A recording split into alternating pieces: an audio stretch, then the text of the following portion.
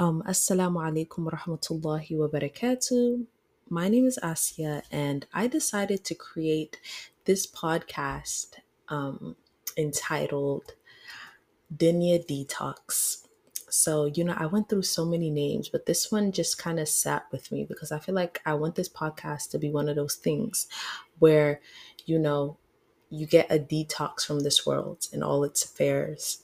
And you could come back to this, replace your music, replace everything with this. And I think that it was just the perfect name to call it. So, I mean, I promise you, like, I'm not going to be like alone when this happens, anyways. So, like, you don't have to worry about that. I'm going to have like friends on here, inshallah. We're just going to talk about everything Islam. It's just going to be a safe space for the Muslim girlies to come on here and learn about the deen, you know, take away all the amazing reminders that they can take. Things going to be very relatable, inshallah, talk about just talking about the reality of this dunya and going through all the hardships that people go through and all the trials and tribulations, their desires of music, relationships, the hardship of being a Muslim woman in America or the UK or Canada, wherever you live in the West, how hard it is to live in these places. So that's everything that's going to be talked about. We're going to get to the nitty gritty of everything. I don't believe in sugarcoat in Islam. I think that making it as beautiful as it is one thing, but kind of like sugarcoating and trying not to speak about things that the Prophet Sallallahu Alaihi Wasallam spoke about or that Allah has spoken about. That's just not my thing here. I will be saying nothing but haqq, and all my haqq comes from Allah subhanahu wa ta'ala and his messenger, and anything that is incorrect is from the shaitan and myself. So I'm also never going to be shy to corrections, so you don't have to worry about that either. I'm supposed to be getting food in a little bit, but I kind of wanted to talk about something, just a little intro, so you know kind of who I am and like my relation to all of this. So I'll probably talk about, you know, how Allah subhanahu wa ta'ala chose me and guided me to Islam. Of course, Alhamdulillah, I was born to, a Muslim family, Muslim parents, Alhamdulillah. And honestly, it took me about, 16, 17 years to actually find Islam. Because, what they say all the time is that, you can be born Muslim, but some people really have to find Islam for themselves. And I think that's more true than people like to admit. And it was definitely true for me. I would say that like I've always went to madrasa, Saturday, Sunday school. I've always loved madrasa. But to me, religion was always kind of like a side thing. When I was younger, I didn't look at Islam as a lifestyle or something that had to be heavily implemented in your life. I just thought people who did that were just heavily religious when in reality it's kind of just the bare minimum. Lol. Anyways, so um I would say even like in school it was just like it was never a priority to me. Like I just never even thought about it unless it was time to fast for Ramadan. Um Again, it was time to go to Sunday, Saturday school, but never really anything of importance and of substance. I kind of like had to learn to balance my life around Islam rather than Islam around my life, because it's my life is nothing compared to what Islam is.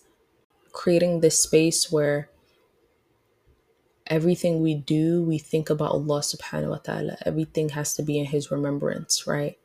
From the moment we wake up, from the moment we go to sleep, when we're eating, when you're getting on the bus, when you're getting on the train, everything has to be in his remembrance. I think that's a major factor in al-Islam. is like to always keep Allah subhanahu wa ta'ala in your remembrance.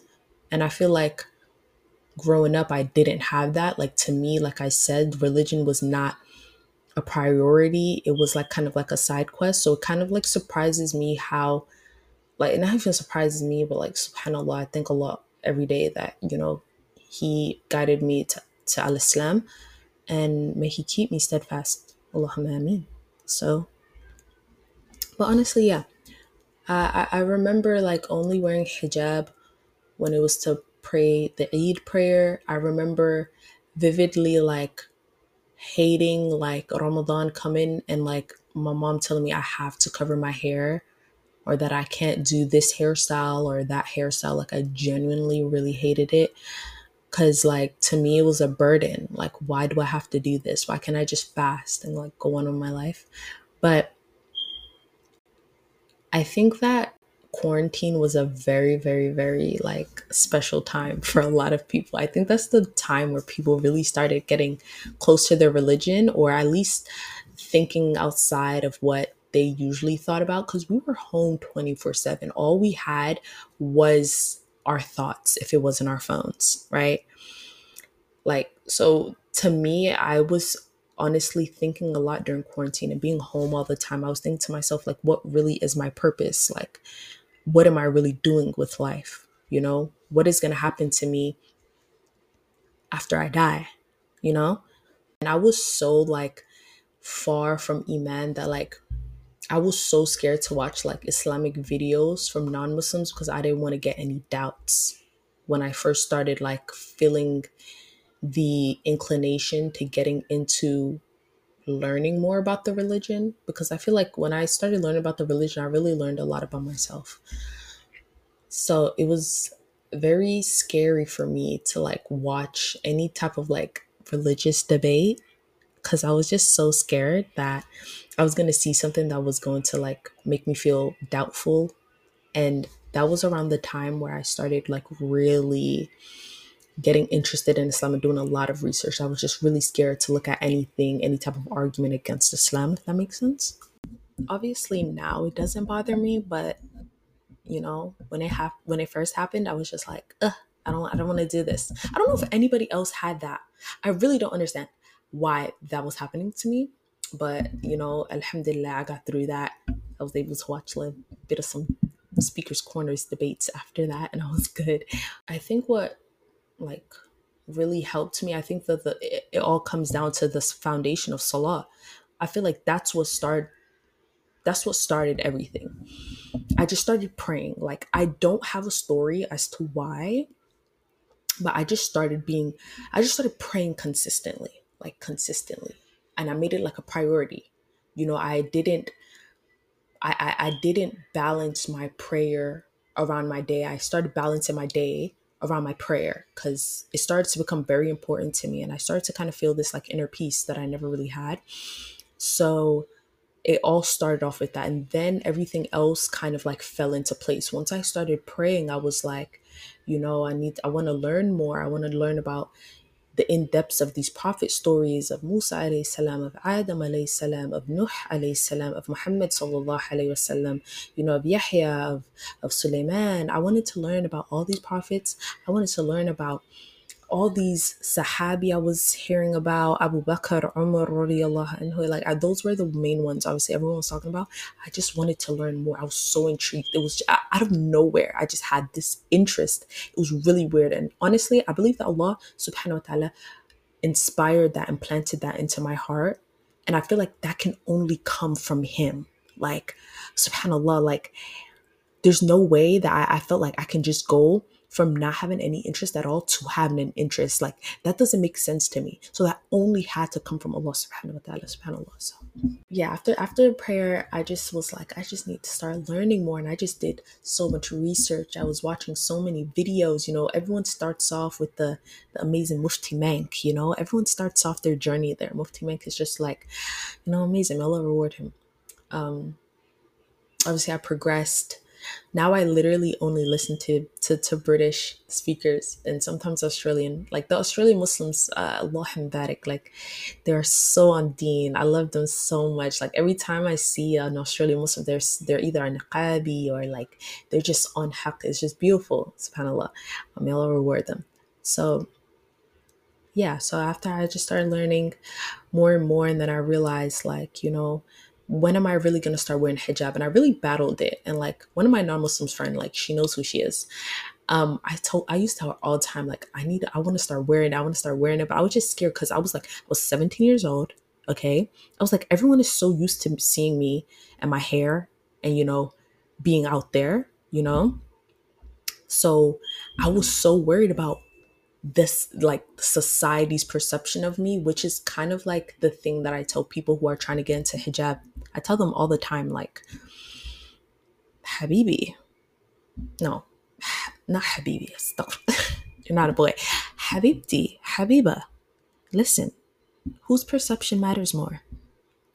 These kuffar?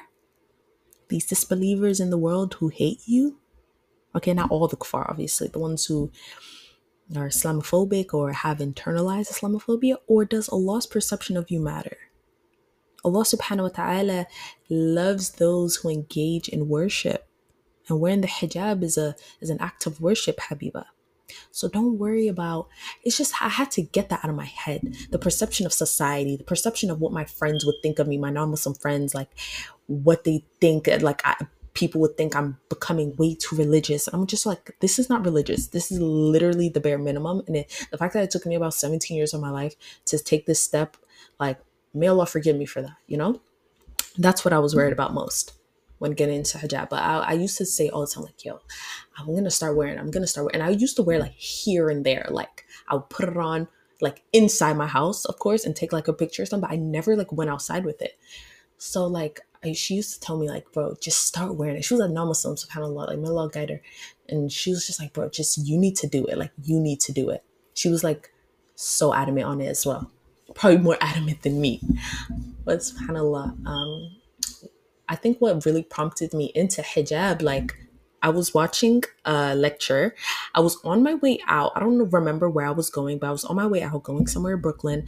And I was watching an Islamic lecture. And around this time, it was very common for me to do this because I was getting into learning about my religion. So, I was watching lectures all the time. And I sometimes would have it as background noise while I was getting ready. So I was kind of getting ready to go out, had no intentions of, guys, I literally had no intentions of wearing hijab that day, but I was like watching the video. I'm not going to say by who the video was. My close friends know who the video is by, but I'm not gonna say it because a lot of people don't like this brother because they just think he's like a troll. They think they think he's a troll. People don't take him serious, but like his old videos like that are out of context are crazy. But like Allah Barak, he's grown, May Allah reward him, may Allah forgive him as well. But anyways, subhanAllah. Yeah, so I was just watching this video and, it was I was listening, but I was also trying to get ready. And then I hear this thing where the brother's like, sisters, you say, when you wear hijab when you're married. And that automatically struck my attention because that was me. I was saying, bro, I'm going to wear hijab when I'm married. I don't know why. That is also another perception that I had of the hijab, that it was only for your husband to see you. That was the biggest lie ever. Like it was only for your husband. Like the hijab is for your husband. So that's why I always have the mindset, like if it's for my husband, then like why don't I just wear it when I have one?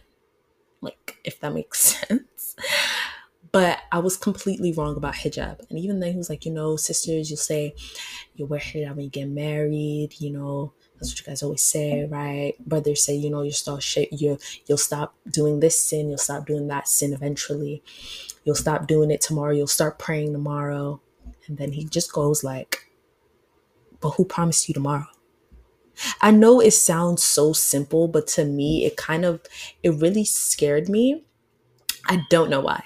I really don't know why that scared me. Well, I do know why, subhanAllah, but Just that one line, it was so simple, but yet so like telling. Like, who really promised you tomorrow? It really had me thinking, like, Allah subhanahu wa ta'ala did not promise me tomorrow. So who am I to say, like, I'm going to wait till tomorrow? I'm going to wait till Thursday. I'm going to wait till December. I'm going to wait till I'm married. I'm going to wait till this. I'm going to wait till that. Waiting, that is the trap of the shaitan. The shaitan is trapping you, Habibas.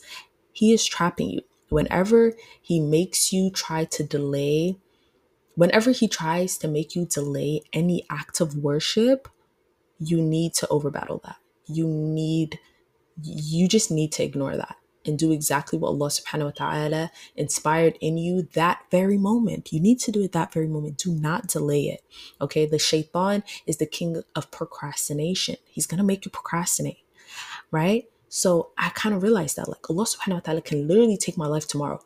Not even tomorrow. He can take my life in the next 10 seconds. Right.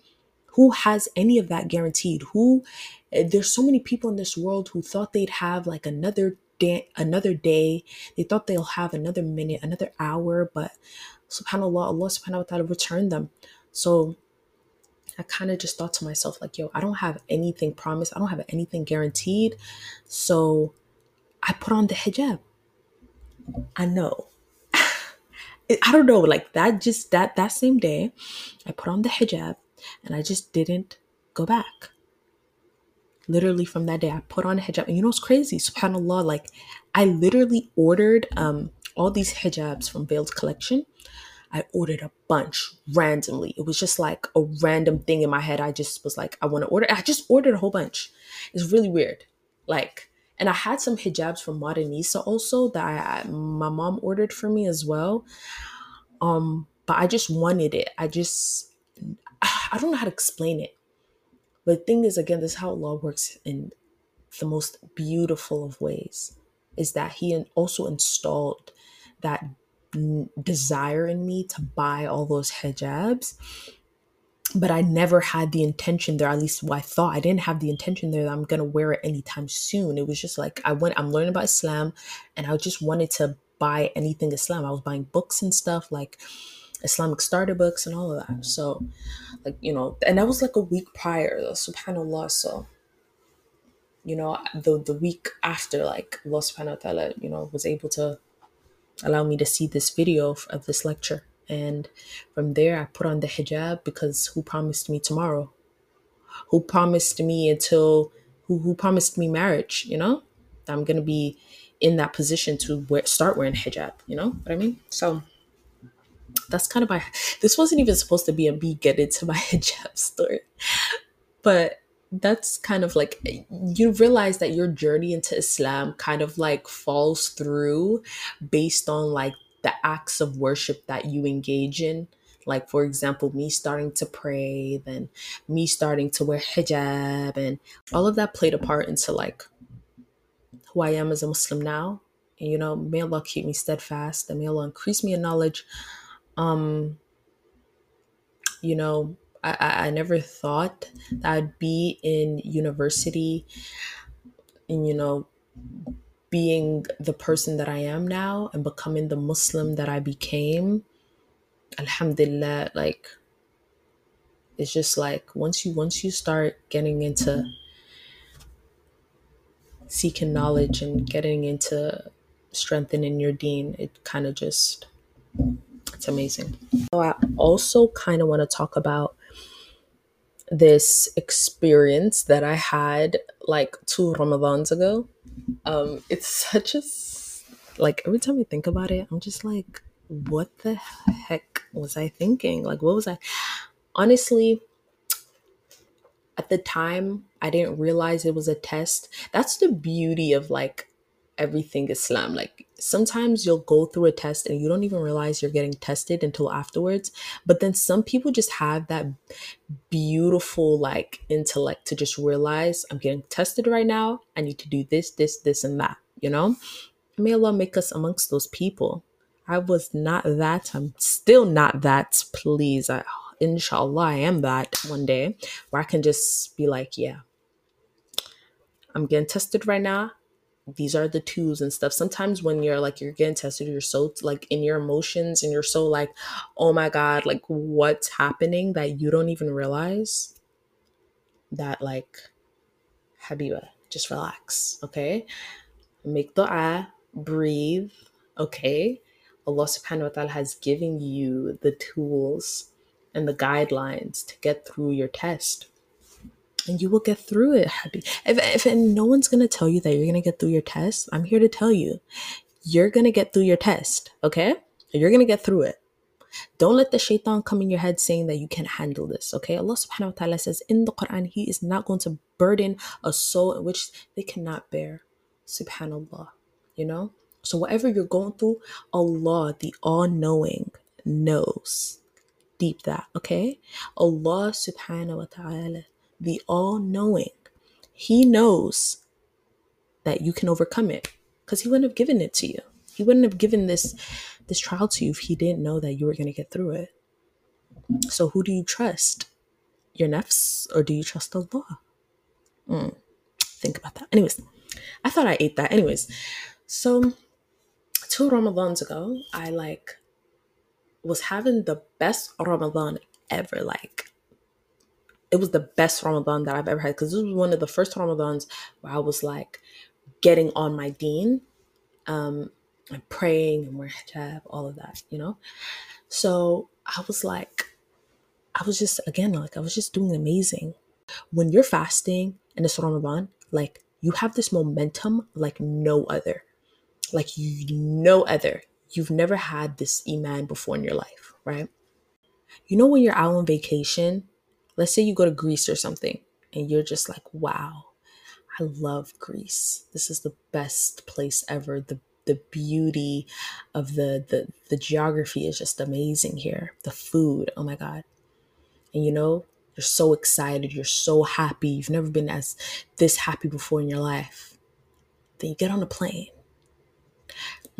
What plane? Let's say Delta. You get on Delta and you're flying and you're flying, you end up, oh my God, it's JFK. It's JFK Airport. And you just fly down and you realize, no, why am I back here? Why am I back in America? Why am I back in New York? Your momentum, your excitement just dies, you know?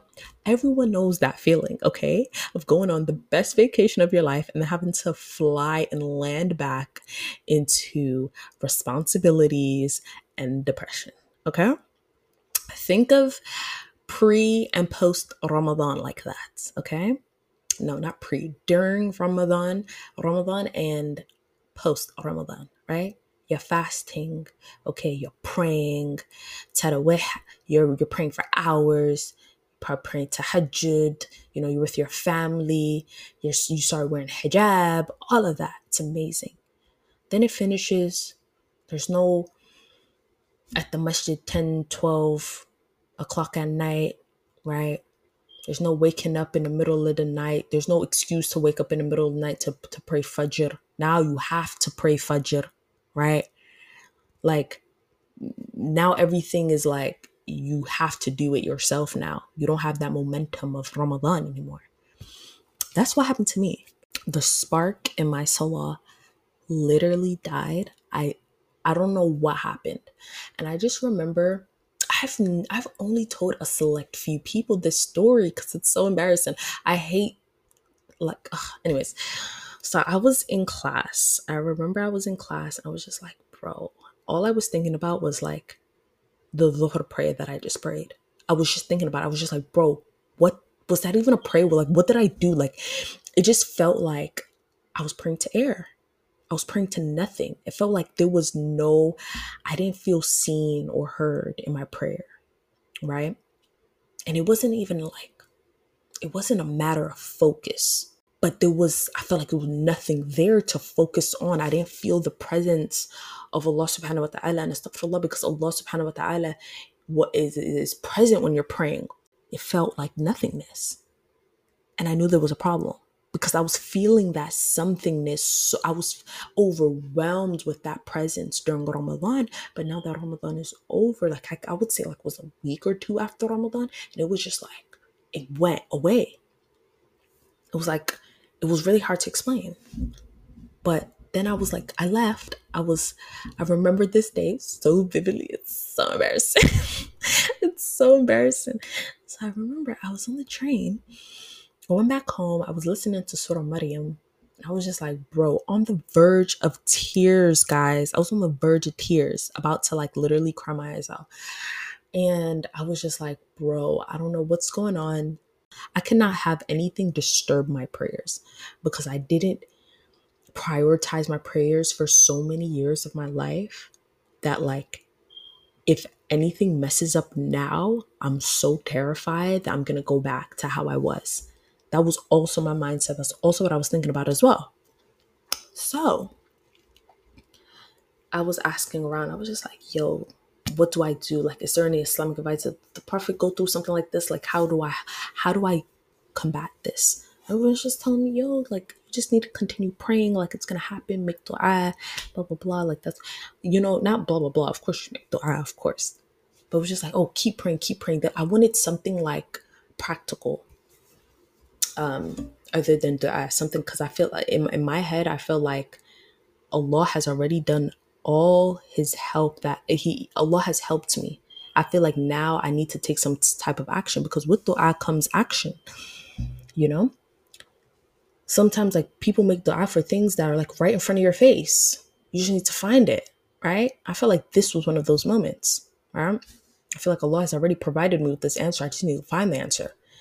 Not even find the answer, just open my eyes. I was like blinded to it, I guess.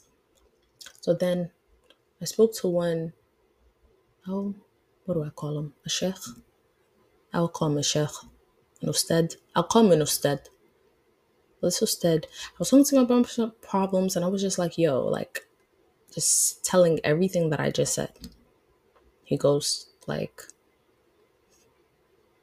where's your key? I was like, huh? What key? He's just like, if you want your connection to your soul, you need a key. And I'm like, what do you mean by a key? Like, I need a physical key? Like, what do you mean by a key? And like the next, like 30-45 minutes of this conversation changed like my entire life and my entire view of the prayer ever since. SubhanAllah.